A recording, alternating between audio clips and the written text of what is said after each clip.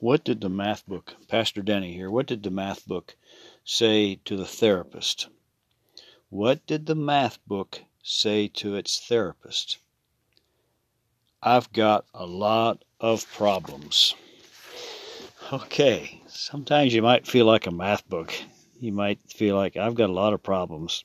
But James chapter 1 says, "Consider it pure joy, my brothers, whenever you face trials of many kinds, because you know that the testing of your faith develops perseverance. Perseverance must finish its work so that you may be mature and complete, not lacking anything. If any of you lacks wisdom, he should ask God, who gives generously to all without finding fault, and it will be given to him."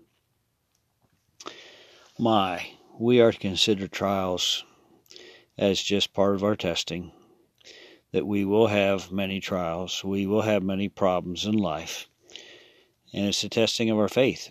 And that faith being tested brings us perseverance. We persevere. We must finish the work that we may be mature. God wants to mature us up. He don't want us to be little kids always on a bottle. He wants to get us on to mature food, steak and potatoes, and decipher the Word of God and allow the Holy Spirit to teach us and to change the course of society because of the Holy Spirit within us. And we're pressing through. We're persevering. And God's giving us the grace to persevere.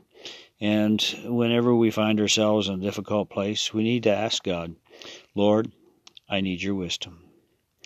If we'll ask God, he gives generously to all who ask. Let's pray. Father God, thank you that you are generous to us for giving us food, water, clothing, housing, vehicles, and all the electronics that is made available to us.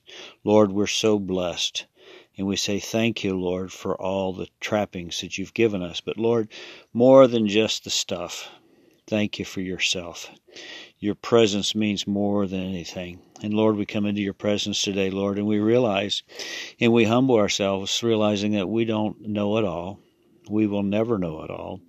And we must make decisions. And we think, well, at some point in life, I will have made all the decisions I ever make, and I won't have to make any more. But God, we know that each chapter of life has a new set of problems, a new set of trials, a new set of decisions that we must make. And so, God, we humble ourselves in your presence and say, God, give us wisdom. We need wisdom, and you give us to us generously. And so, God, I ask that you would impart wisdom to the body of Christ around the world today. And Lord, bring wisdom to us. We realize that in ourselves we don't have the wisdom it takes to get through life, but we know that we can come to you, and you give generously to those who ask in a humble spirit, desiring to draw close to you. Lord, we want to draw close to you. We want your presence more than the trappings of life. Thank you, Lord Jesus, for this day that you've given us. And Lord, I pray for first responders. Lord, I pray for peace in the city streets of America. Lord, I pray for healing of racial concerns, Lord, and that there would be this healing come from God. Lord, bless the body of Christ today to raise up a greater standard, to raise up a moral standard, to raise up a righteous standard, to raise up the presence of God. For God, if we can get in your presence, all things work together for good, that those who love God are called according to his purpose, because we want to be in your presence and we want your wisdom to live our lives. Thank you, Father God, for what you have done and what you're going to do. You are a tremendous God, and we give you praise, glory, and honor. In Jesus' name, amen.